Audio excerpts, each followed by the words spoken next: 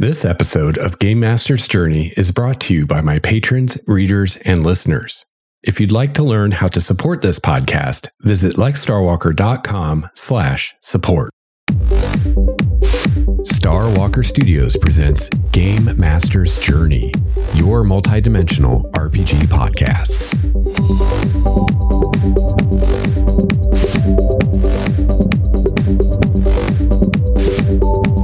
Hello, fellow gamer. Welcome to episode 296 of Game Master's Journey. I'm your host, Lex Starwalker. On this show, we discuss the craft and the art of game mastering. I've been running RPGs for over 30 years now, and I produce this show in the hopes that you can benefit from my experience, my triumphs, and my mistakes. Today, I return to my discussion of Vampire the Masquerade for the third in this series of episodes on one of my favorite games. And we'll talk more about Vampire and see how far we can get in the overview of this game today. But before we get into that, I want to remind you, as I mentioned in the last episode, that we are quickly approaching episode 300. And I thought it would be cool for the 300th episode of the show to do something special for the show and for you all. And so it would be great to hear from as many listeners as possible to help me in this celebration of our 300th episode. So I'd really appreciate it if you'd call my voicemail and leave a message, or you can send me an audio file by email, or you can just email me whatever you have to say if you don't want to hear your voice on the show. As far as the kind of stuff I'm looking for, anything really, if you just want to say hi, that's great. But what would also be really cool is if there's anything that you've learned from the show or any way that the show's helped you as a GM over the years. I would love to hear about that. Or if you have a question you'd like me to answer or a suggestion for a topic for a future episode of the show, that would be awesome too. Or if you have a war story from your RPG days, whether as a player or a GM, that would be really fun too. So you can call my voicemail at 951-GMJ-LEX1. That's 951-465-5391. Or you can email me at gamemastersjourney@gmail.com. And if you didn't catch that, or you're on the road or something, can't write it down, you can find that contact information in the show notes for this or any of the episodes at lexstarwalker.com/GMJ. So thank you in advance to everyone who participates in this and sends me some kind of feedback that I can use for the 300th episode. I really appreciate it. And it'll be a lot of fun. And it's hard for me to believe that pretty soon I will have made 300 episodes of the show. That seems like a lot. But it's been a lot of fun, and hopefully we can keep this train going. So that's it as far as announcements or anything like that. So without further ado, let's move on to our main topic today and talk some more about Vampire the Masquerade.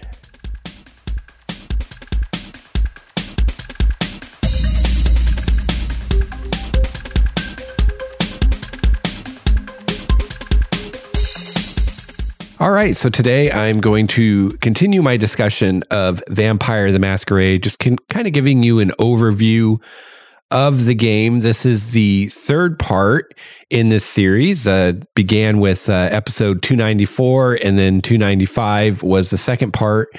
And also episode 293 was an overview of the storyteller system in general. So if you're new to the show and getting caught up, and if you're new to Vampire and the storyteller system, you probably want to go back and start with episode 293. So today we're going to pick up where we left off, and the next few topics I want to discuss all interact with one another. And that is the virtues of Vampire, as well as humanity and the special mental states of vampires, the frenzy and the Rorschach.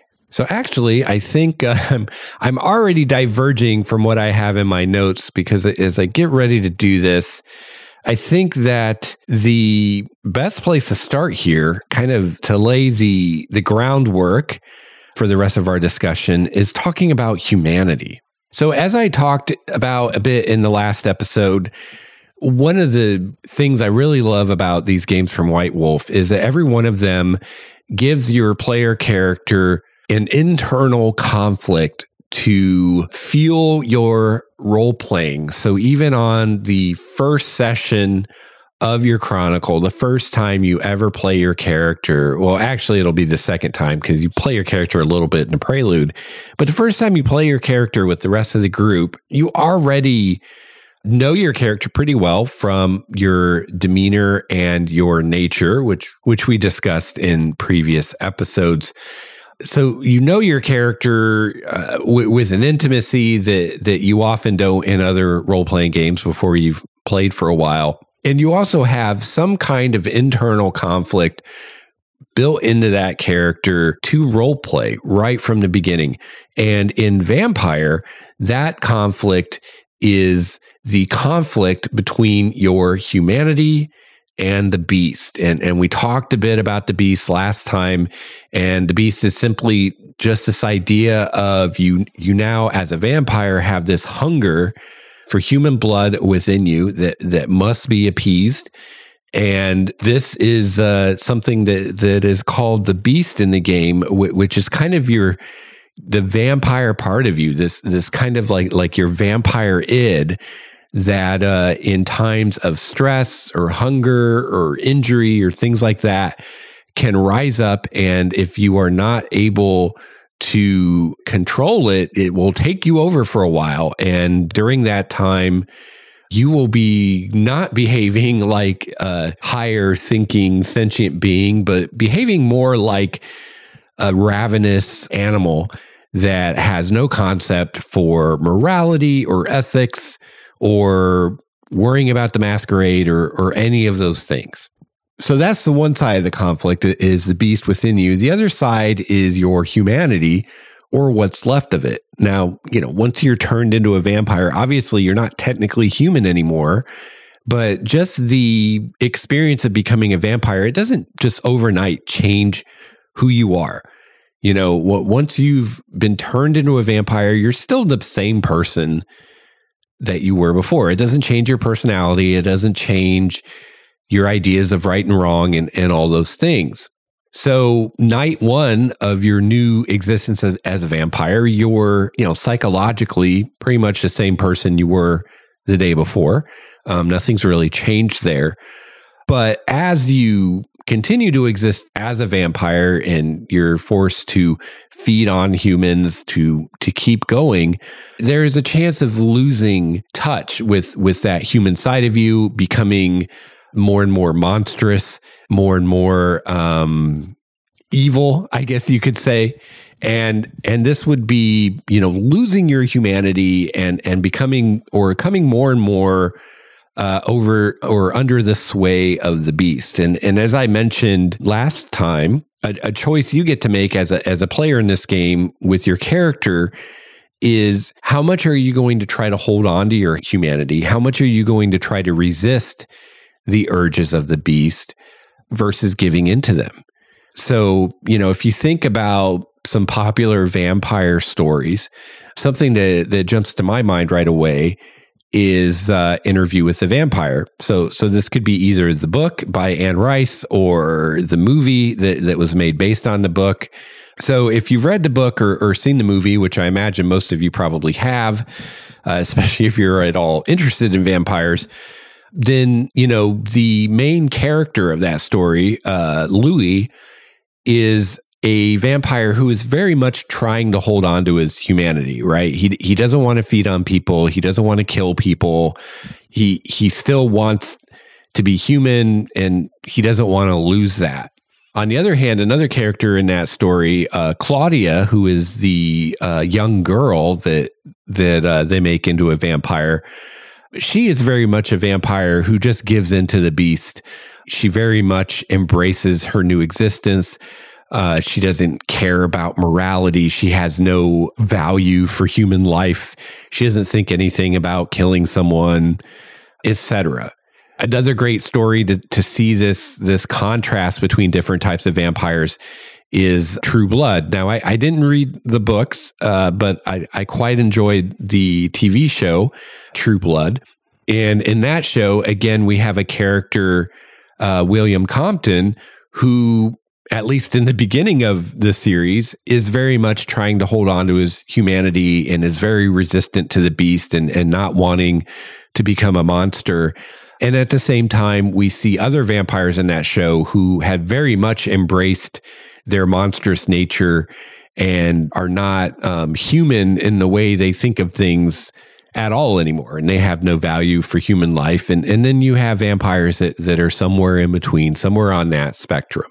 So this is a pretty common theme and idea in vampire stories. So it's really cool that they decided to really draw on this for this game to give you this internal conflict to role play in your character, but it also has external manifestations as well. And it also has mechanical reflections in the game, which is super cool. So the first aspect of this in the game is an actual trait on your character sheet called humanity. And like the willpower trait, this is a trait that goes from 1 to 10. And your rating in humanity is a reflection of how human you still are. And it's mostly a thing of your psychology, but it can also be a physical thing as well, especially depending on your clan. So, for instance, if you remember from our discussion of the clans last time, the Gangrel clan, every 5 times they frenzy, they get an animal feature. So as they frenzy more and more, as they fail or choose not to resist the beast more and more often, they become more bestial in appearance. But this is something that maybe to a lesser degree, but is still somewhat relevant to all vampires, that as they lose their humanity, they look less and less human. They look more and more like the stereotypical idea of a vampire. So they look more and more pale, etc. So as I said, humanity goes from a rating of 1 to 10. And the higher your humanity trait is, the more human you are. And this ties directly into your morality. So it's a really clever system. It's a really clever trait. And I really like the way they've implemented this.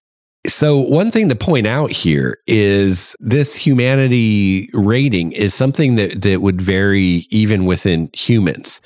So it's a measure of how moral you are or how strict your morality is. What kind of things will you allow yourself to do versus not? Kind of where do you draw the line on your own personal code as far as what you will do or what you won't? And they do a great job of outlining this, so it's pretty easy to understand and it's pretty easy to figure out when someone is violating their humanity and when they're not. But I want to point out, and this will be more apparent to you as I go through the hierarchy of sins, but even an actual human will not necessarily have a humanity of 10. In fact, most humans probably don't have a humanity of 10, which you'll see when we go through this some more. But as a vampire, generally speaking, the higher your humanity, the more human you look, the easier it is for you to pass as a human without going to a lot of effort. And the less your humanity, the more bestial you look, or the more inhuman, or the more like a stereotypical vampire that you look. And the more difficult it is for you to disguise the fact that you are not, in fact, human. So as I said, it goes from 1 to 10. The higher your humanity, the more human you are.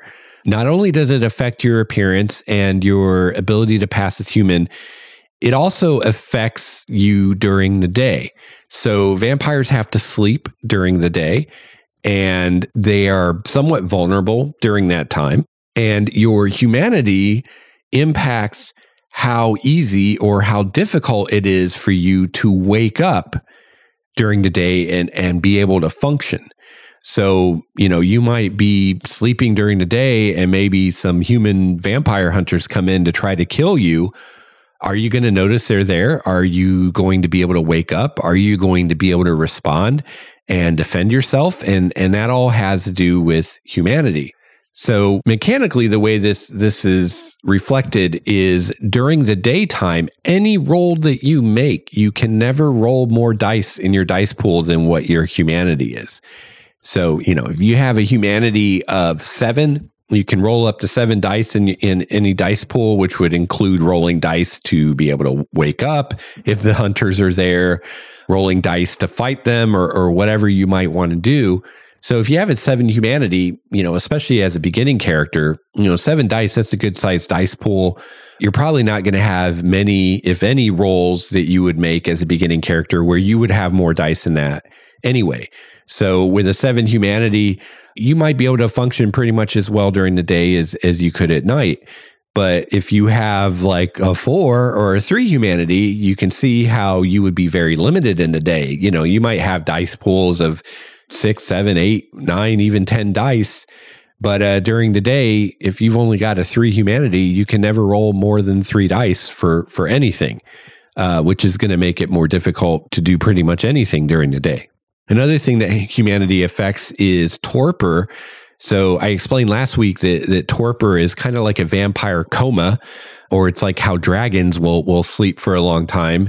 So vampires, when they go into torpor, they can sleep for months, years, decades, centuries, millennia. They can sleep for a really long time. Sometimes a vampire will choose to go into torpor for some reason, like they're just sick of being a vampire, or they're just sick of their life or whatever. But sometimes a vampire can be put into torpor involuntarily, especially like if they take a lot of damage or something like that. And your humanity rating affects, when you go into torpor, how long you remain in torpor. So even when you go into torpor voluntarily, you're not completely in control of when you will wake up. And the lower your humanity, the longer it will be before you can start making rolls to wake up. So, high humanity, you can go into torpor for a short period of time and wake up and be fine. But once your humanity gets lower, if you do go into torpor for whatever reason, you're going to be out for a long time. So where the rubber hits the road, as they say with humanity, is really the hierarchy of sins. And so this is really what tells you, what does a 10 humanity mean? What does a 9 humanity mean? What does an 8 humanity mean? And so on. So the way this works is, for each level of humanity, they give a sin or a wrongdoing. And that is the minimum thing you could do that would require you to make a roll to see if you are going to lose your humanity. So now, to further explain this, we need to pull in the virtues a little bit. So some other traits you have on your character other than humanity as a vampire are, you have 3 virtues: conscience, self-control, and courage. And conscience is the one that ties directly into humanity. And the virtues are like a lot of the other traits in the game. They go from 1 to 5. So here's the idea. Your humanity, your number from 1 to 10, that's your humanity rating, tells you kind of where you're at as far as what kind of wrongdoing can you do and not feel bad about it. So, for instance, with a 10 humanity, any kind of accidental wrongdoing, you're going to have to make a roll to see if you feel bad about it. So that could be anything, and it can be accidental. So accidentally lying to someone, or accidentally cutting someone off in traffic, or whatever. So with a 10 humanity, just basically anything that could be conceive of you just did something wrong, even if it was an accident, you make a roll. And the roll you make for that is your conscience. You roll your conscience virtue. So again, that'll go from 1 to 5. So you'll have anywhere from 1 to 5 dice to roll for this. And the way this works is, let's say you have a 10 humanity and you accidentally lie to someone, or maybe you intentionally lie to someone. So you have violated your humanity at that point. You've done something that you consider wrong. So you roll conscience. And this roll is to see, do you feel bad about what you just did? Do you regret what you just did? Do you have remorse for what you just did? So you roll conscience. If you succeed at that conscience roll, that means that you feel bad. So let's say you lied to someone. You feel bad that you just lied to that person and you're like, man, I feel really bad I did that. I'm not going to do that again. And that's the end of it.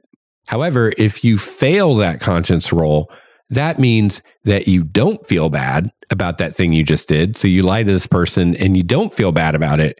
And you then lose a point of humanity. So your humanity goes from 10 to 9. And that is another really cool thing about the humanity trait and about these games in general, is they all have some form of degeneration. So you think of a game like Dungeons and Dragons, and for the most part in Dungeons and Dragons, unless you get hit with some kind of negative energy or some kind of spell or something like that, for the most part in the game of Dungeons and Dragons, as you play your character continually gets more powerful, right? You gain levels, you get more powerful magic items, etc. And yeah, you could lose a magic item or someone could steal it from you or destroy it or something like that. Earlier versions of the game had where you could lose levels. In 5th edition, there's not really a mechanic where you lose levels. But in general, in D&D and in a lot of games, as you play your character just gets more and more powerful. They learn more things. They just get better and better, right? Vampire and these other games by White Wolf are different in that, yes, as you play your character more, you will gain XP and your character will get more powerful and be able to do more things. However, there's also this potential for degeneration, which is your character getting worse. So with Vampire, that's humanity. So you can actually lose your humanity. You can get it back. It's not easy, and it's a prolonged process to get it back. You can lose it a lot more quickly than you can get it back. But you can lose humanity. And if your humanity ever falls all the way to 0, you lose control of your character. You lose your character. Because when your humanity becomes 0, you are consumed by the beast, and you basically just become a ravenous animal that wants nothing but human blood, and the other vampires will put you down because you will be a constant threat to the masquerade, because you're not going to care about not revealing yourself to humans because you're an unthinking animal now. So once your humanity falls to 0, you lose your character. The storyteller gets your character, and all the other vampires in the city are going to be hunting you down to kill you. So it'll be the end of your character. So obviously that's something to be avoided. So you have this constant threat in this game of, yeah, your character gains XP. Yeah, you get more powerful and all these things. But if you're not careful and you lose too much of your humanity, you lose your character. All right, so let's go through the hierarchy sins. And as I go through this, I think this will all make more sense. So as I said, with a humanity of 10, the minimum wrongdoing for a humanity roll is accidental wrongdoing. With a humanity 9, the minimum wrongdoing for a humanity roll is purposeful wrongdoing. So with a humanity of 10, if you do anything wrong, even by accident, you didn't mean to do it, you have to roll to see if you lose humanity. With a humanity 9, if it was an accident, you don't have to roll. So if you said something to someone that turned out not to be true, but you thought it was true when you said it to them, so you accidentally lied to them, you wouldn't have to roll for that with a 9 humanity. With a 10 humanity, you would. And remember, every time you have to make a roll for humanity, every time you have to roll your conscience, there's a chance of losing humanity. If you fail that roll, you lose a point of humanity. With an 8 humanity, the minimum wrongdoing for a roll is purposefully inflicting injury. So with an 8 humanity, you lie to someone, you don't have to roll. Whether it's accidental or purposeful, doesn't matter. Anything less than intentionally hurting someone, you don't have to roll. But with an 8 humanity, if you purposefully inflict injury on someone, you have to make a roll to see if you lose humanity. With a humanity of 7, the minimum wrongdoing for a roll is theft and robbery. So, you steal from someone, you have to make a roll with humanity 7 or higher. With humanity 6, the minimum wrongdoing is negligent killing, which means killing someone like you didn't set out to kill them, but it just kind of happened, but you were responsible for it. So if you do that with a 6 humanity, you have to roll. But with a 6 humanity, you no longer have to roll for theft and robbery or purposefully inflicting injury or purposeful wrongdoing or accidental wrongdoing. With a 5 humanity, the minimum wrongdoing for a humanity roll is wanton destruction. So just going out and destroying things. Level 4, minimum wrongdoing is murder in the heat of passion. So that's killing someone when you're in a rage, right? It's not premeditated. You didn't set out to kill this person, but they made you really mad, or you got into a fight with them and you ended up killing them. So that's 4 humanity. 3 humanity, minimum wrongdoing for a roll is sadism and perversion. 2 humanity, minimum wrongdoing for a humanity roll is premeditated murder. And then 1 humanity, minimum wrongdoing for humanity roll is the most heinous and demented acts. So it'd be nice if you do have a book or whatever. It's a little easier to grok this probably if you can look at it and read it. But I think you can see how well designed this is. And the thing that I love about it is, in a way, you don't really have to worry about it. You're going to start out with a certain humanity just based on the mechanics of how you build your character. But over time, your humanity will come to reflect the way you play your character. And if you consistently play your character a certain way, eventually your humanity will reflect that, and it'll probably stay the same. So let me illustrate this. So let's say I'm playing a vampire, and let's say my character will steal. He doesn't care about that. If he kills someone by accident, oops, didn't mean to do that. Destruction of property, he doesn't care about that. Murder in the heat of passion, doesn't care about that, doesn't care about that. So let's say where my character draws a line is sadism and perversion, right? So, he doesn't see murder in the heat of passion as wrong, or if it is wrong, he just doesn't care. But he sees sadism and perversion as wrong, and he sees premeditated murder as wrong, right? So that lines up with a humanity of 3. So the minimum wrongdoing for a humanity of 3 is sadism and perversion. So if I consistently play my character that way, like that's where he draws a line, then even if I start out with, say, a 7 humanity, as I play the character, he's going to be losing humanity, because the minimum wrongdoing with a 7 humanity is theft and robbery, and my character's fine stealing from people. So every time I steal something, I'm going to have to make a conscious roll to see if I feel bad about it. Eventually, I'm going to fail that roll, and then my humanity will drop to 6, which the minimum wrongdoing for 6 is negligent killing. Well, my character doesn't care about that either. So every time I negligently kill someone, I'll have to make that conscious roll. Eventually, I'll fail, and my humanity will drop to 5. Minimum wrongdoing there is wanton destruction. Well, my character doesn't care about that either. So every time he goes out wantonly destroying things, he's going to have to roll conscience. Eventually, he's going to fail that roll, and then his humanity will drop to 4, which is murder in the heat of passion.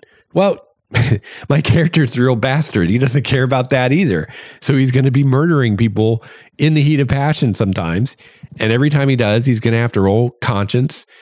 And eventually he's going to fail that roll. And then his humanity will drop from 4 to 3. Now, minimum wrongdoing for a humanity roll with a 3 is sadism and perversion, and my character does see that as wrong. That's where he draws a line. So he may never do that, in which case he'll never, once he gets to humanity 3, he's never going to have to roll conscience because he no longer has to roll for things like murder in the heat of passion or negligent killing or theft and robbery anymore. He only needs to roll when he does sadism or perversion or premeditated murder or something even worse than that. So he may just stay at 3 forever. Or maybe once in a blue moon, he does sadism and perversion for some reason, and then he has to roll. And, maybe he doesn't do it that often and he always rolls well, and so it stays at 3. Or maybe, one time he does roll badly and it drops to 2. But now the minimum is premeditated murder. So you see, right? If you establish your characters like this is what my character will do, this is what my character won't do, your humanity will come to reflect that. The problem here is it's not always under your control because we have the frenzy, which we talked about last week, which is where your character loses control to the beast. So as I said, we have 3 virtues in this game: conscience, self-control, and courage. So conscience is what you roll anytime you do something that violates your humanity to see if you feel bad about it or not, to see if you lose humanity or not. So if you break your code, if you do something that violates your humanity rating, then you roll conscience. If you succeed at that roll, you feel bad about what you just did and your humanity stays the same. If you fail at that roll, you don't feel bad about what you did and you lose a point of humanity. And I forgot to mention, you also, when you lose a point of humanity, you also lose a point from one of your virtues. You get to pick which one. If you lose a point from conscience, self-control, or courage, you get to pick.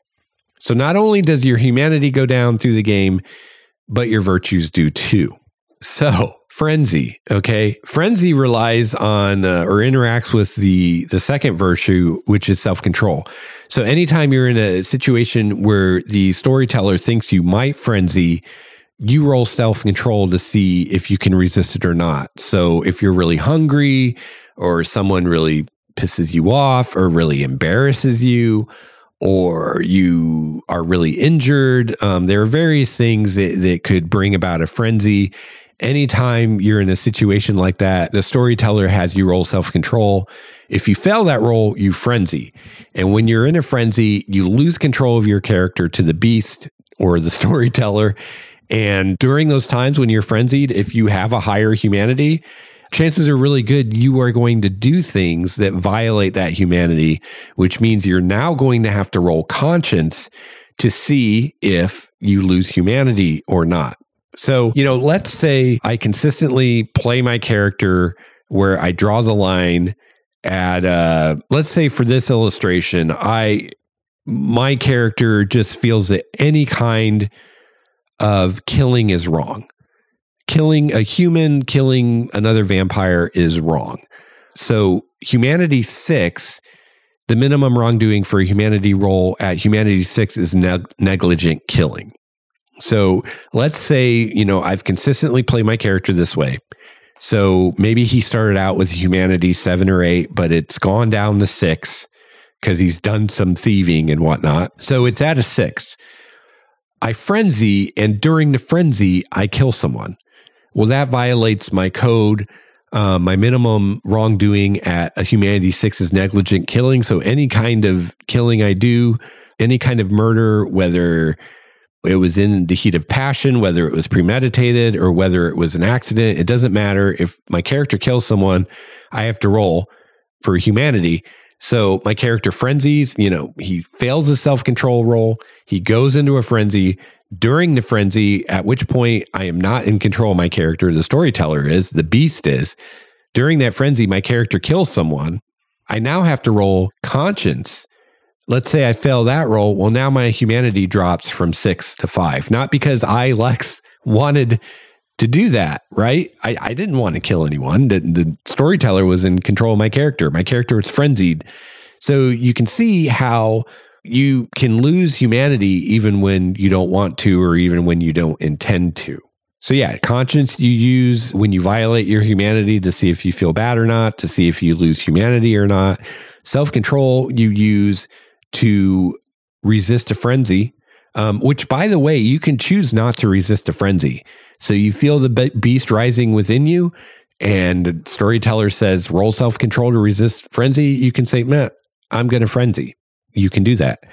The third virtue, courage, you use to resist what's called the Rorschach. I don't know if it's actually a German word or if they made that word up, but it looks like a German word. But so I don't know if I'm saying that right because it's got an umlaut in it and I struggle with those.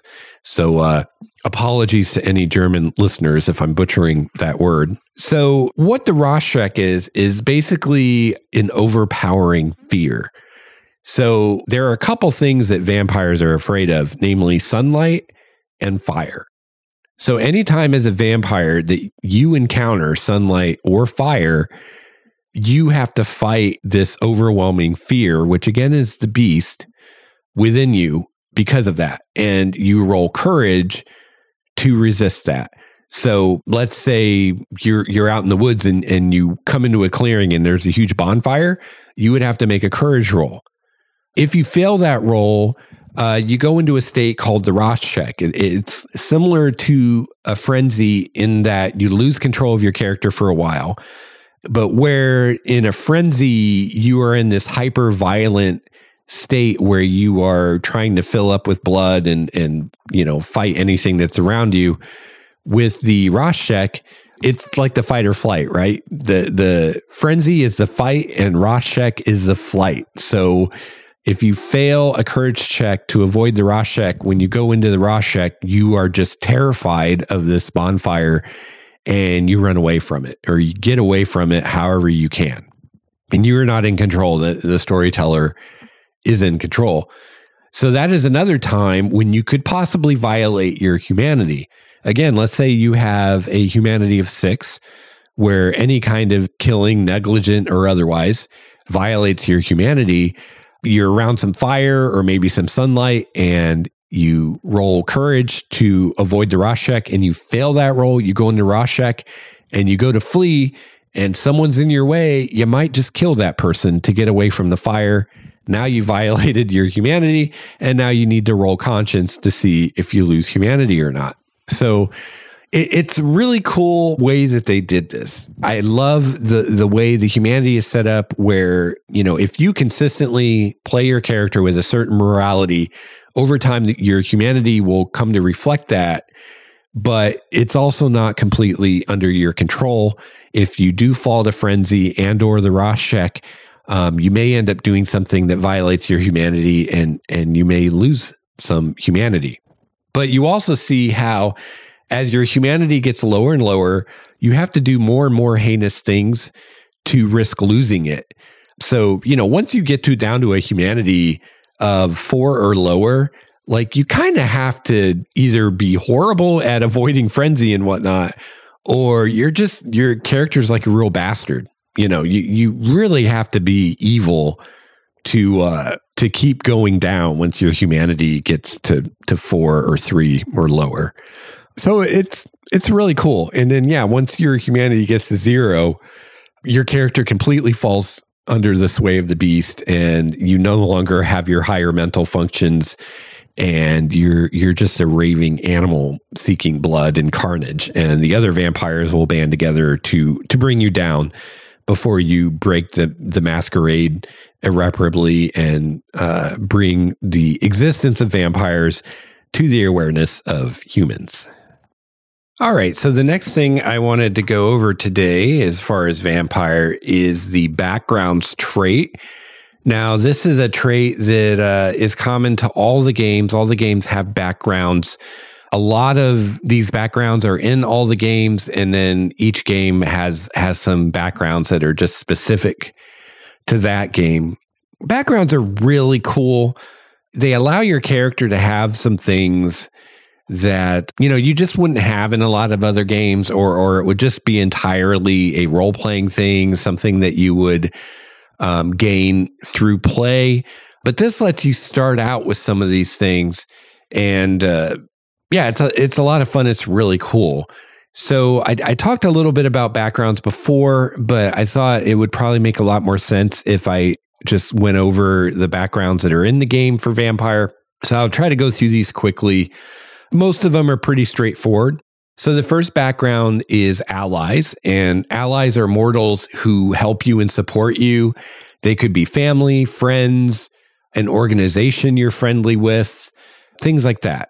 These are people who, they have their own lives. They're not at your beck and call, but they may have some influence in the community. They may have access to contacts or resources, all of which influence contacts and resources or other backgrounds you can get.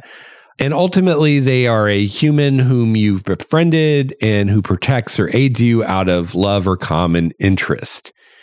So backgrounds, like most traits in this game, go from 1 to 5. And for each point you put in your background of ally, you get an ally. So a 1 is 1 ally, 2 is 2 allies, 3 is 3 allies, and so on. It also affects how influential they are. So with a 1, you have 1 ally of moderate influence and power. A 2 is 2 allies of moderate power. 3 is 3 allies, and 1 of them is quite influential. 4 is 4 allies, and 1 of them is very influential. And then 5 is 5 allies. 1 of them is extremely influential. Our next background is contacts. Contacts are people that you can get information from, and they're people that you can really count on to provide you with accurate information. And just like the allies, the number or your rating in contacts is how many contacts you have, 1 to 5. Allies and contacts are kind of similar, but allies are more just humans that will help you out, where contacts tend to be more sources of information. So you might have a contact in the police or in the government or whatever. The next background is fame, which is simply, being famous. So with a 1, you're known to a select subculture. So maybe, like if you were famous in esports or something, that could be a 1, So it's like, yeah, someone who's in the esports will know who you are, but most people won't.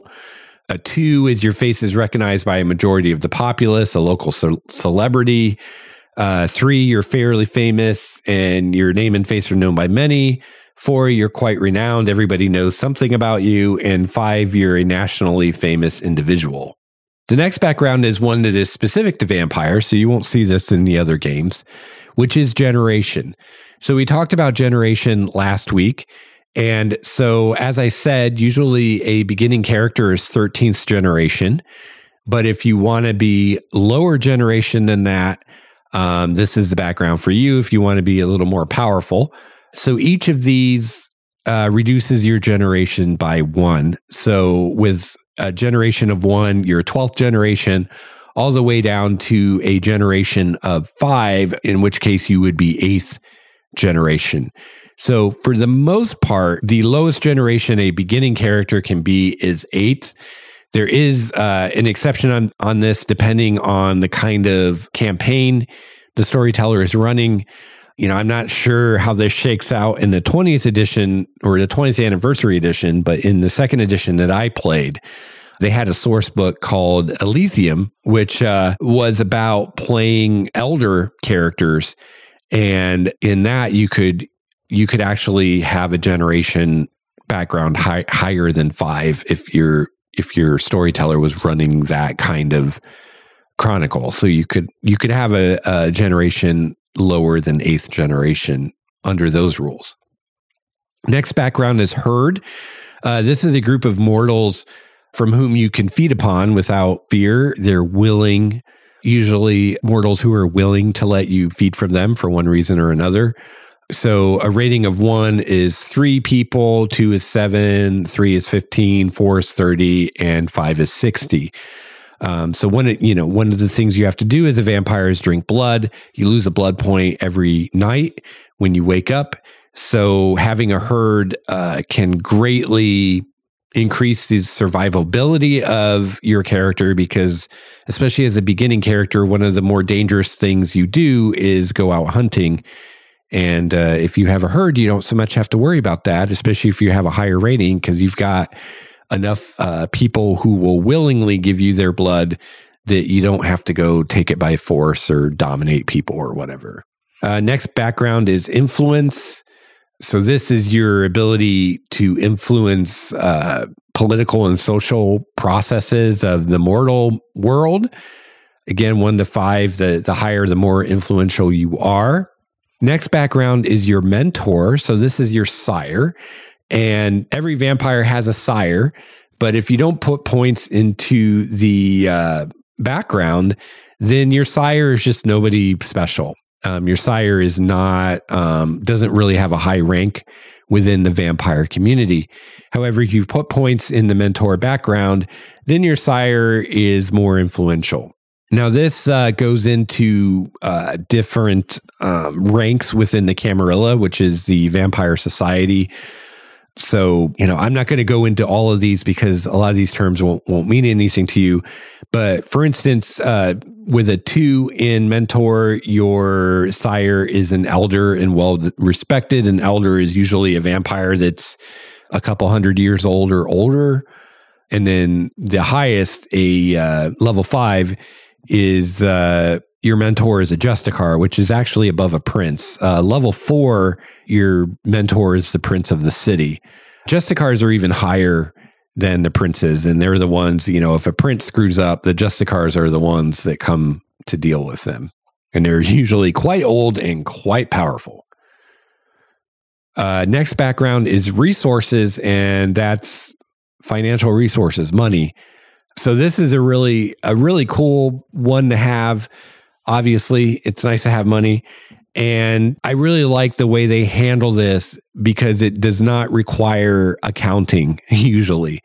So with a 1 resources, you have a small savings, you have an apartment, perhaps a motorcycle.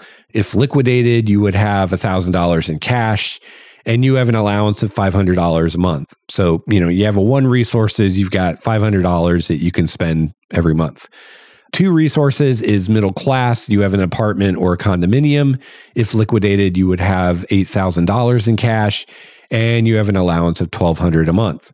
Resources 3, you have a large savings. You own a house or at least have some equity. If liquidated, you would have $50,000 in cash, and you have an allowance of $3,000 a month. Resources 4, you're well off. You own a very large house or perhaps a dilapidated mansion. If liquidated, you would have $500,000 in cash, and you have an allowance of $9,000 a month. And with the resources of 5, you are fantastically rich. You're easily a millionaire many times over. If liquidated, you would have at least $5 million in cash, and you have an allowance of $30,000 a month. Next is retainers. And retainers are mortals who are kind of like your servants. But a big thing that retainers do for you is they can be around during the day when you're asleep and vulnerable to protect you. And the rating in retainers is how many retainers you have from 1 to 5. Next up is status. So this is your status in the vampire world within the Camarilla. So with a 1, you are known. You're a neonate, which is kind of the lowest rank in the Camarilla. At status 3, you are an elder. At status 4, you are a member of the Primogen, which the Primogen are the council of elders that are below the prince in a city. Now, different cities, different princes will run things different ways, but kind of the standard is you have the prince, who is the end-all be-all vampire authority in the city. And then under the prince is the Primogen, which the Primogen are made up of the eldest vampire of each clan in the city. So, you have a Ventrue Primogen, a Toreador Primogen, and so on. So with a 4 status, you are one of the Primogen. And then with a 5 status, you are the prince. So, personally, as a storyteller, if I had a character wanting to put points in status, beyond 1 point, which is a neonate, I would also require them to put appropriate points in generation as well, because you're probably not going to have an elder who's 13th generation, or a Primogen or a prince who's 13th generation. So I would suggest, if not require, especially if a player wanted to be an elder or a primogen or a prince, it's like, yeah, you're going to have to put points in generation to match that. So those are the backgrounds in Vampire. Again, a lot of these are the same in all the games. They all have contacts and allies and fame and influence and mentor, resources. Those are all in all the games. But then some of these are specific to Vampire, like the generation and herd and so on. Another concept I thought I would talk a little bit about that I mentioned in an earlier episode in the series is the concept of diablerie. So we talked a little bit about generation. How many generations removed are you from the first Vampire? And I realized when I was editing the episode where I talked about generation that I mentioned how the vampire lore in this game is very steeped in Christian mythology, and how, according to legend, the first vampire was Cain, as in Cain and Abel. But I mentioned that you could change that if you wanted. And I didn't elaborate on that. And I realized as I was editing that episode that I probably should have. So just to elaborate on that a little bit, this is all legend and myth, right? Cain being the first vampire.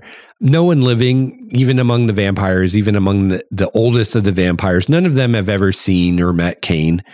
In fact, none of them have seen or met any of the second generation vampires, or even any of the third generation vampires. The third generation have, for the most part, been in torpor. They've been asleep for all of known history. So pretty much no vampire alive today has ever seen or talked to any of the first, second, or third generation vampires.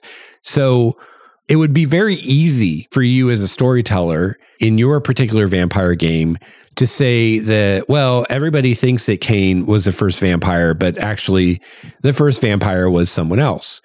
Again, this is also steeped in Christian mythology, but some don't believe that Cain was the first vampire. They believe that Lilith, Adam's first wife before Eve, was the first vampire.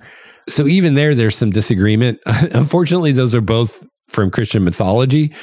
But, the first vampire could have easily been some figure from some other mythology, or could have been some figure no one's ever heard of, which honestly would make more sense, because Cain, or whoever the first vampire was, would have had all of the disciplines at 10, which is all of the disciplines I told you about last week, as well as the disciplines from the other 6 of the 13 clans, which are even more vampiric powers. And among those, this person would have Obfuscate of level 10. Now, we only went up to level 5 Obfuscate, but one of the higher than 5 powers of Obfuscate is the ability to erase your existence from everyone's memory and from any text or anything, like to erase all evidence that you ever existed. So whoever the first vampire was, whether it was Cain or someone else, has access to that ability. And one would think they might have used that. So, in my mind, just the fact that so many people think that Cain was the first vampire probably means that Cain wasn't the first vampire, if Cain was even a person that ever really existed, which he probably wasn't, because it's myth, it's fiction, so he probably never existed anyway. And besides that, the first vampire, whoever they were, has within their power the ability to make everyone on the planet throughout history forget them and to erase all evidence that they ever existed. And such a vampire, if they were still around, would surely be super paranoid and would have done that. So, I think the winning bet is on the first vampire was not Cain. It was on someone that no one's ever heard of before, who's been erased from history. So, and prehistory. So, it would be really easy for you to change who the first vampire was, or just say that nobody knows. And that's how I always approached it in my games was, most people, they buy the whole myth that Cain was the first vampire. It's a nice story to tell. But, the really old vampires that have been around like, hundreds or thousands of years, they don't believe that because they know more. They know more of the kind of powers that this vampire would have and realize that, whoever the first vampire was, chances are really, really good that no one has ever heard of them because they've erased themselves from memory. So yeah, that's how I approached it. If the player characters ever got to someone that really knew what was going on, they would tell them, yeah, chances are really good it wasn't Cain and that's a myth, but nobody really knows for sure. So anyway, let's get back to Diablerie. So the idea, with this game is this idea of generation, that whoever the first vampire was, they were the most powerful vampire. And then there was the second generation, which were the vampires that the first vampire made. And then there was the third generation, which were the vampires that the second generation made. And the third generation vampires would be on a power level of demigods or even beyond that. And then each generation after that got less and less powerful, all the way down to 13th, which, by the way, 13th isn't the lowest generation. There are actually 14th generation and 15th generation vampires. 15th is where it stops because by the 15th generation, the vampire blood has gotten so diluted that 15th generation vampires actually can't make new vampires. Their blood is too weak to change someone into a vampire. So there are no generations beyond 15.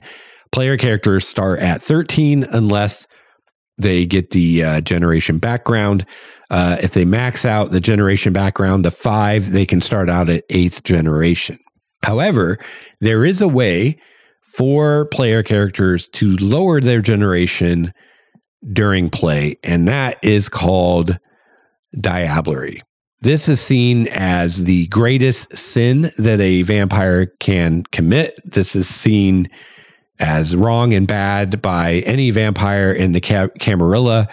And if someone is known to have done this, the prince will call for their head. Something is called the blood hunt, where, normally in vampire society, you're not allowed to kill other vampires.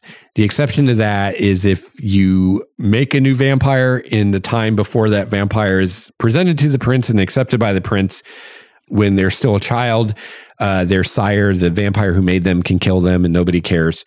But once you're presented to the prince and you're accepted as part of vampire society, other vampires aren't allowed to kill you. However, if you do something bad enough, like, for instance, commit Diablerie or break the masquerade really bad, the prince can call what's called a blood hunt on you, which basically is the prince saying, hey, this vampire needs to die. Anybody is allowed to kill them, and then anyone can kill them. So what Diablerie is when, as a vampire, you drain another vampire. And not only do you drain all their blood, but then at that point you keep feeding on them and you basically eat their soul, for lack of a better way of putting it. And at that point, the vampire dies forever. And if the vampire was a lower generation than you are, then your generation goes down one as you've consumed their essence. So it is possible for player characters or other vampires to lower their generation by doing this, and this is called Diablerie, where you feed upon a vampire who's lower generation than you, and you kill them in that way, and you gain their power, and you basically eat what's left of their soul. As I said, in the Camarilla, this is seen as a high crime, and it's a bit hard to get away from it because anyone with level 2 Auspex that has the ability to see auras can see in your aura if you've committed Diablerie. Now, there is a whole system to this, and it involves opposed willpower rolls between you and the person you're trying to Diablerize. So it is possible, if you commit Diablerie and you just dominate those willpower rolls, it is possible for you to do it without there being any signs in your aura. It kind of has to do with how much of that vampire's kind of spirit or soul survives the process. Because basically when you Diablerize them, you make these opposed willpower rolls. And if you win the rolls well enough, then it means that you just kind of annihilated them and there's nothing left.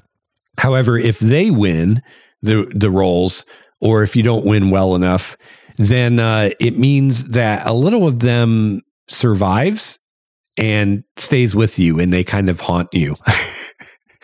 And that's what other vampires can see in your aura. So it is possible you could get away with it, and then that thing in your aura that they can see does fade over time. It takes quite a while, like months or years usually, but it does fade eventually. So there are ways you could get away from it. Occasionally, if someone really screws up, the prince will not only call a blood hunt, but will authorize whoever kills the vampire that screwed up to diablerize them. But that's fairly uncommon, and princes can get into trouble with higher ups in the Camarilla, like the Justicars, if they do that. So yeah, it's a pretty dangerous thing to do, and there can be serious consequences for doing it. But it is a path to power that the player characters can take if they want to. Another thing I wanted to talk a little bit about today is some of the ways that vampires can get injured. I already mentioned last time that most forms of damage they can heal very easily by just spending blood points. Exceptions to that are sunlight and fire, which do aggravated damage, and they are much more difficult to heal. I didn't really go into how that's done, but we'll just suffice it to say that healing aggravated damage takes multiple blood points per health level that you heal. You also have to spend willpower to do it, and it takes longer. You can't just do it instantly. You have to do it while you're sleeping during the day. So it's more costly and difficult to heal, and it takes longer. So yeah, sunlight and fire do aggravated damage, as well as vampire claws from the Protean discipline, as well as claws from werewolves, and some other select things like I'm sure there are certain things mages can do, certain spells or whatever that do aggravated damage and things like that. But other than sunlight or fire, the only sources of aggravated damage are supernatural in nature. So those are more difficult to heal. And then, you might be wondering about some other things from vampire legend, like garlic. In this game, that's a myth. Garlic has no effect on vampires one way or another. The whole wooden stake to the heart thing does not kill a vampire. However, it paralyzes them. So, if you manage to drive a wooden stake through a vampire's heart, they are paralyzed and immobilized until it's removed. But it doesn't kill them by itself. Okay, and now finally we are to the last thing I want to talk about as far as kind of the mechanical stuff of vampire, and that is experience. Both how you earn and how you spend experience. And as I mentioned in an earlier episode, there aren't levels in this game. You don't, quote, level up. Instead, you spend your experience that you earn to raise different traits. So first, let's go into how you earn experience in the game. So you earn experience kind of two different times. One is at the end of each chapter, and a chapter is a game session. So again, in this game, they're coining new terms for things to match, where we're getting inspiration for all this from literature and drama. So, we call a campaign a chronicle, and we call a game session a chapter. So at the end of each chapter, at the end of each game session, you earn XP. And as a storyteller, you can do this differently. But what's suggested in the book is each chapter, each game session, you earn 1 to 5 XP. And you earn these XP for specific things. So 1 point is automatic. So every player gets 1 point of XP at the end of the game session just for being there and playing their character. You can gain 1 point for learning curve. So this is where the character has learned something from their experiences during that game session. And you ask the player to describe what their character learned, and then you decide if that's worth a point or not. Personally, as a storyteller, I also include here the player learning something. So they can get a point from learning curve for either their character learning something or them as a player learning something, especially with new players. They're often learning things about the game and how things work. And I'm, I'll give them an XP for that. So you can get 1 XP from learning curve. You can get 1 XP from acting. The player played well, not only entertainingly, but appropriately. So award for exceptional role-playing only, they say, and your standard should get increasingly higher. Now, here's a point where I do things differently than what they suggest. They say in most cases, only award this to the person who did the best role-playing in the group. And I used to do it that way. And I mean, it's fine. It's not going to be the end of the world if you do it that way. However, it can sometimes lead to bad feelings among the players. And it also, in my mind, it kind of can set up this idea of it being a competition, which I don't like. I see role-playing games as cooperative games, not competitive games. The players aren't competing with each other, and the players aren't competing with the GM. We're all playing cooperatively to have a good time and tell a cool story together. So I feel like only awarding this acting experience point to the person who role-played the best in the group goes counter to that. The other reason I don't like doing it that way is oftentimes in a group, you're just going to have someone who's just a really great role player, right? I mean, we're not all equals. I know we like to think that everybody's created equal, but that's obviously not true, right? I mean, anybody with eyes in their heads can see that we're not all equal. So not everyone at your table is going to be an equal role player. And, you might have someone in your group who's an actor or a voice actor, or they're just really good at it. And they're on a whole nother level than everyone else. And so they're going to get one more XP than every other player every single session. Over the course of a long running chronicle, their character is going to be way ahead of everyone else just because in real life, they have this level of skill that no one else has. So in a group like that, where not everyone's on the same level, acting or role-playing wise, it quickly becomes quite unfair as one person just always gets that XP point. So instead of awarding it to the best person, I just award it to anyone who I feel role-played well. And it's just as simple as that. And I really recommend that you do the same. I don't really see any upside to just giving it to the person that you think role played the best. Another way I've seen people do it, and I've done it myself, I've tried myself, is having the players vote for who did the best. Honestly, I think that's even worse than just the GM handing it out to who they think was best, because then it really becomes a competition and kind of a popularity contest sometimes. So my recommendation to you as a storyteller is don't limit yourself to just saying, oh, only one player can get this. Award it to anyone who you feel role played well. And, as I said, your standards should slowly increase for this through the course of the campaign or the chronicle. As the players get to know their characters more, and as they have more experience role playing, they should get better at it. So, what warranted an acting XP point in the first session may not be enough to earn them one in the 10th session.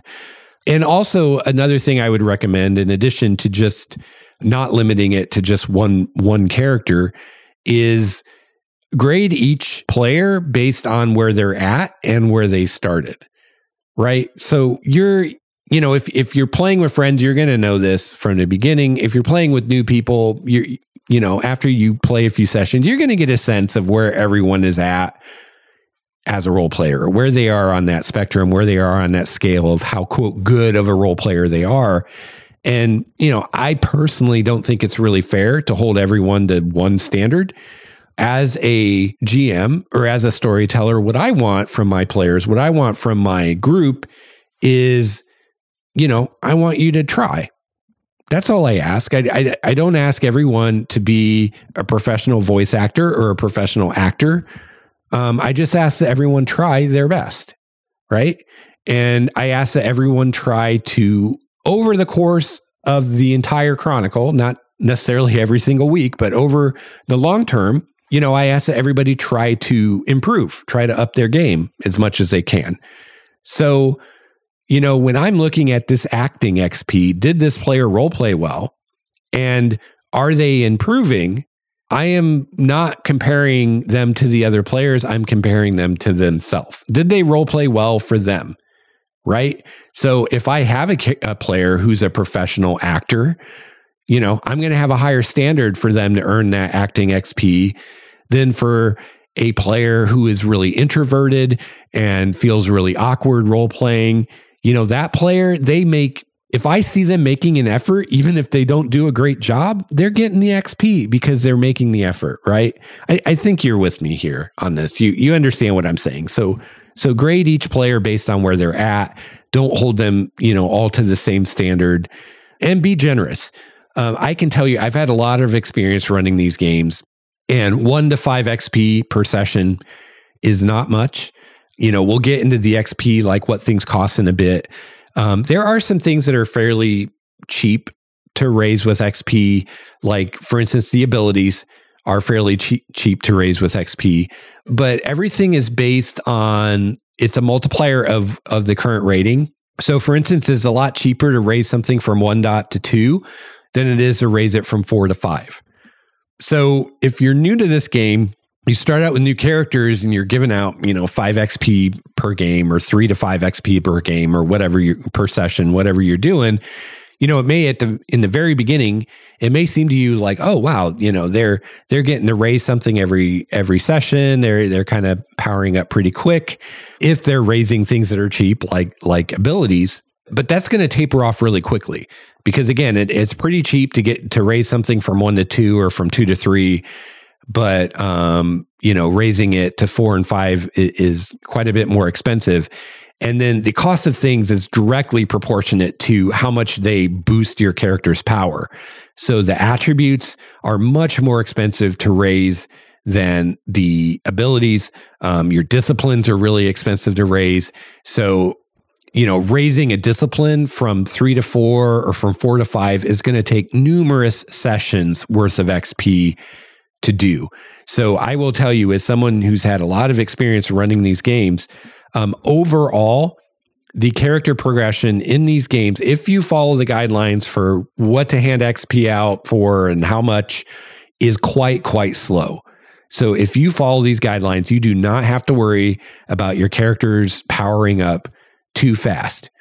And like I said, it's quite slow. And for a lot of people, it's too slow. So if that's you, what I recommend you do, and this is what I often did, is add some more categories that they can earn XP for. So right now we have 5 things they can earn XP for in a session. They're not going to get all 5 every session. A good average is around 3 XP per session using this system. So, you can add new things for them to get XP for if you want them to be able to earn more. All right, so they get 1 automatically. They get 1 potentially for learning curve. They get 1 potentially for acting, which is just, role playing well, appropriately and entertainingly. They can get a point for role playing. So it's kind of confusing. They have 1 for acting and 1 for role playing. The role playing one is specifically for playing their nature and their demeanor well. So they get the point for acting for just role playing in general well. They get the role playing XP specifically for role playing their nature and their demeanor well. And then the final point is for heroism, which is definitely one they won't be getting every session. Vampires don't tend to be super heroic in general, but this they get for putting themselves at risk for others, such as suffering multiple aggravated wounds, fighting the werewolves long enough for the rest of the players to escape, things like that. So again, it's probably actually going to be rare that they get a point for heroism. And they point out here, there is a fine line between heroism and stupidity. As a storyteller, you need to know the difference, and you reward heroism. You do not reward stupidity. So that's the end of each session. They can get 1 to 5 points. It's going to be rare. If you follow this, it's going to be rare that they ever get 5 points in a session. It happens, but it will be rare. Most sessions, they'll get around 3. And then also you award XP. In addition to this, every session XP, they get XP at the end of a story. So the end of a story is kind of up to you as a storyteller. The idea here is a chronicle, which is your total campaign, is made up of multiple stories. So this would be, in D&D terms, this would be a single adventure, a single storyline, right? Beginning, middle, end. So at the end of a story, at the end of that session, in addition to the 1 to 5 XP that we just went over, there are potentially 3 more XP they could get on top of those. So they can get 1 point for success.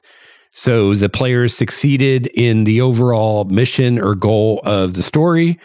It doesn't have to be a complete success, but at least a marginal victory was achieved. They can get 1 point for danger. The character experienced great danger during the story and survived. And they can get 1 point for wisdom. The player and thus the character exhibited great wits or resourcefulness and came up with an idea that enabled the party to succeed.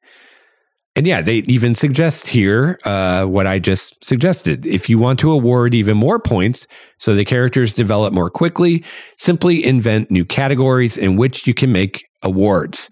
They can even vary from story to story and can be based on the specific circumstances of that story. So let me give an example of that. Let's say that you are running a classic super political vampire chronicle.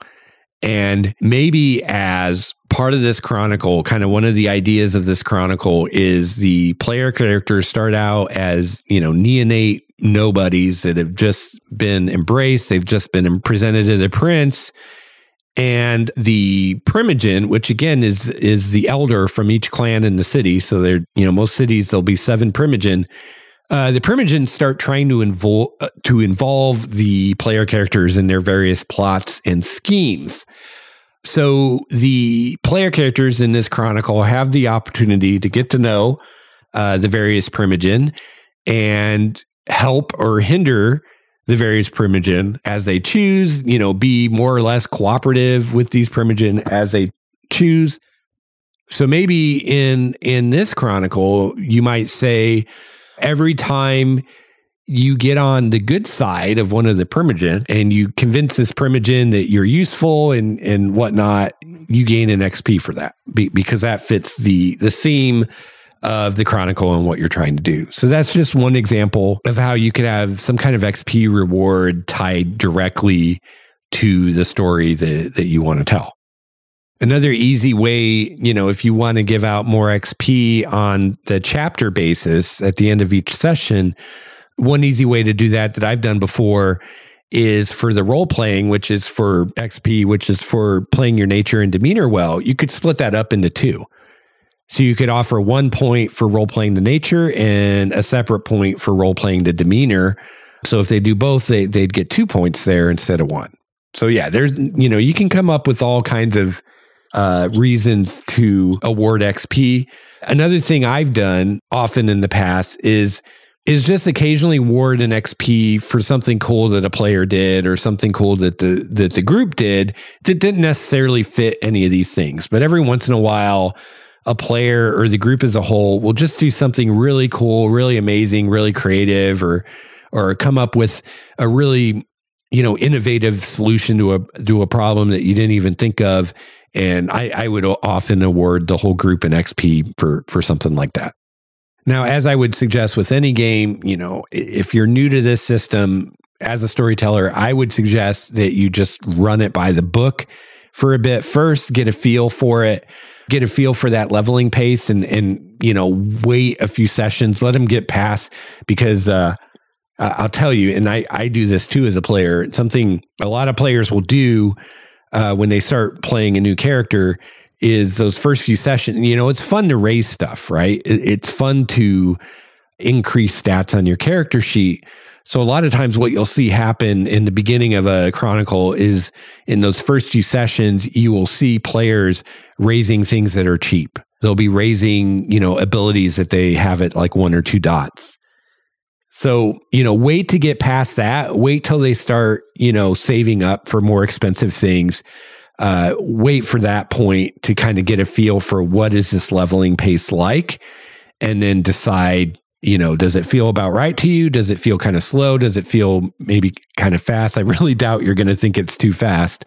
But if you do feel like it feels a little slow, at that point, you can come up with some more reasons to award XP. And again, you could award more XP at the end of each chapter, which is at the end of each gaming session, or you could award more XP at the end of each story, or both, depending on how much you want to accelerate things.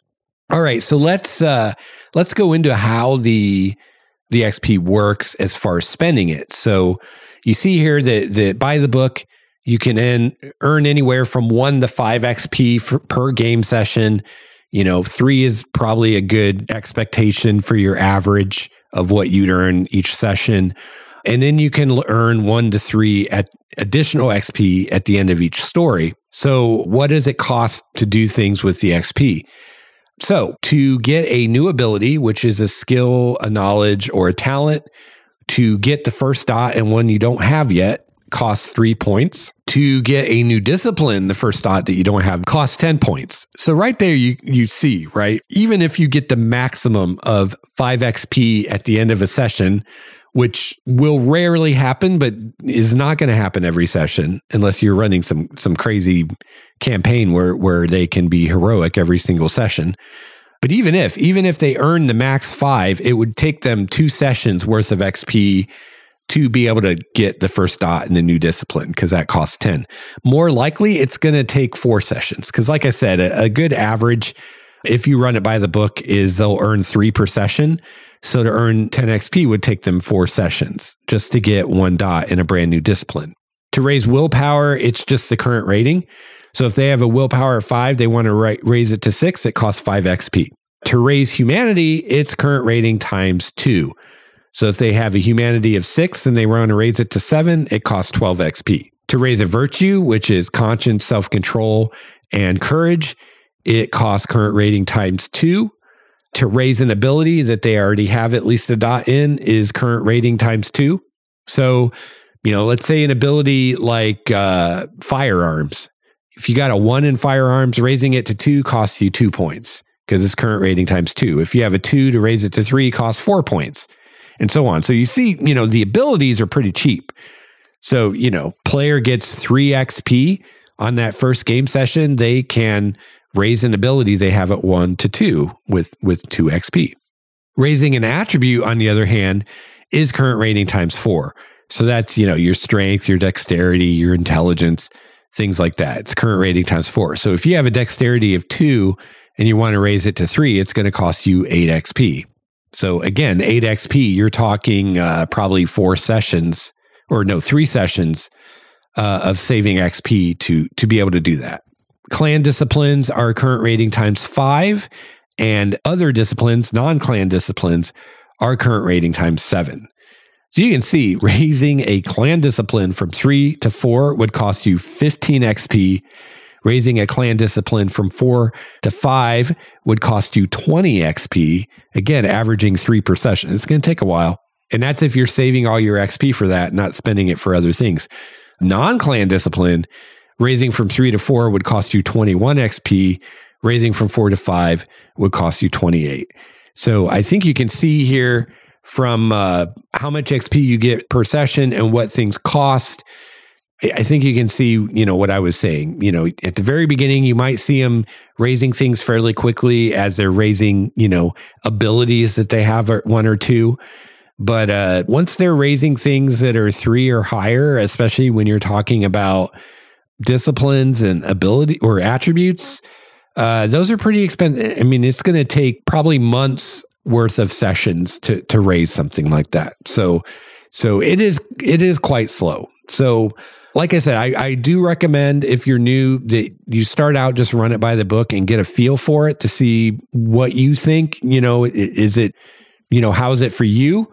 Because every storyteller is going to have their own kind of what they feel is the sweet spot for how quickly the characters advance. But chances are good you're going to find it's a little slow for your taste, if anything, and you may want to give more XP. But if you do, you can come up with ways to do that. Like I've said before in the past, when it comes to XP in games, think about, what do you want to reward the players for? What do you want to see more of in the game? and award XP for that. Use that carrot to reward behavior that you see, that you like, that you want to see more of, and to encourage behavior that you're not seeing that you want to see more of. For instance, in our mage game that Craig is running, he gives us XP for taking notes. So we have a shared Google document that we all in the group have access to. And during the session, everyone that adds notes to that about what's going on so we can all remember later gets an XP for that. And it's an easy way to get XP. So we all make a point to take some notes every session. So everyone gets that taking notes XP point every session, and I can pretty much promise you that if Craig was not awarding an XP for that I'm sure some of us would take notes, like I would. I'm going to take notes regardless. That's just how I am. But some of us would not probably be taking notes every session if there weren't XP involved. But because he awards XP, every single one of us takes notes every single session, and it works like a charm. So yeah, if you're wanting to increase that power up pace, and you're trying to think of things to award XP for, think about, what do you want to see more of that you're not seeing, or that you're not seeing a lot? What are things that you are seeing that you want to reward and encourage more of? Things like that, and award XP for those things. There can also be one-off XP rewards. For instance, if someone wants to make a sketch of their character or something like that, you could just give XP for something like that. And we've done it. I've done it. I've done it. I've said the things, and you've done it. You've listened to the things, and I have finally I finally covered the things that I wanted to talk about as far as Vampire the Masquerade, the game and the system. And yeah, hopefully after this, now you understand why I like this game so much. I love the nature and demeanor and the fun of role-playing a character whose nature and demeanor are different. I love that, you get willpower points for playing your nature. I love that you get XP for playing your nature and demeanor. I love the whole humanity thing and the hierarchy of sins and the degeneration of your humanity, and how, unlike in a lot of games, not only do you just always grow more powerful, but there's a chance that you could devolve in the terms of your humanity. And, if you let that go far enough, you could even lose your character. So it's not just the threat of your character getting killed in some way. There's also the threat of you could lose all your humanity and lose your character that way. And yeah, I think it's super cool. And this game is really set up to help the players really get deep into character and really role play. And it really focuses on that and rewards that. And it's also set up to help a storyteller, to help a GM run a game like that, and run a game that focuses on that and that rewards that and encourages that. And yeah, I've just learned so much about how to be a good GM from this game and from White Wolf's approach. And yeah, it's really great stuff. I highly recommend that you check it out.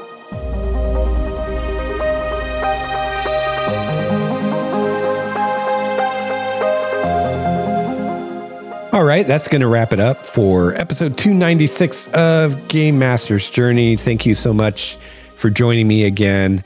And I hope that you have enjoyed this discussion of Vampire as much as I have enjoyed doing it. Let me know if you want to hear some more Vampire stuff. I've pretty much covered the basics of the system and a good overall of the system. One idea I had for another topic I could discuss as far as Vampire is that I mentioned the Camarilla, which is the society of the vampires, is actually only one of such societies in the game. There's also the Sabbat and the Incarnu.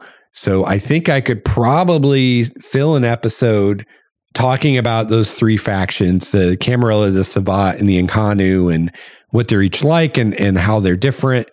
And if that's something that you'd be interested in, let me know and I can do that. If you would like to contact me, you can email me at gamemastersjourney@gmail.com. You can call my voicemail at 951-GMJ-LEX1. That's 951-465-5391. And you can join our community on Discord.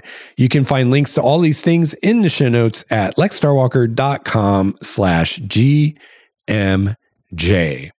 I thank you again for your time and attention today, and please let me know if you would like to hear about the various vampire factions and societies. I'd be happy to go over that, or if there's anything else about this game you'd like to know more about, let me know. I hope that you have a chance to play your favorite RPG this week. I hope you have a chance to run an RPG. I'll be back soon with another episode of Game Master's Journey. Until then, game on. This has been a Starwalker Studios production, your source for quality gaming and hobby podcasts.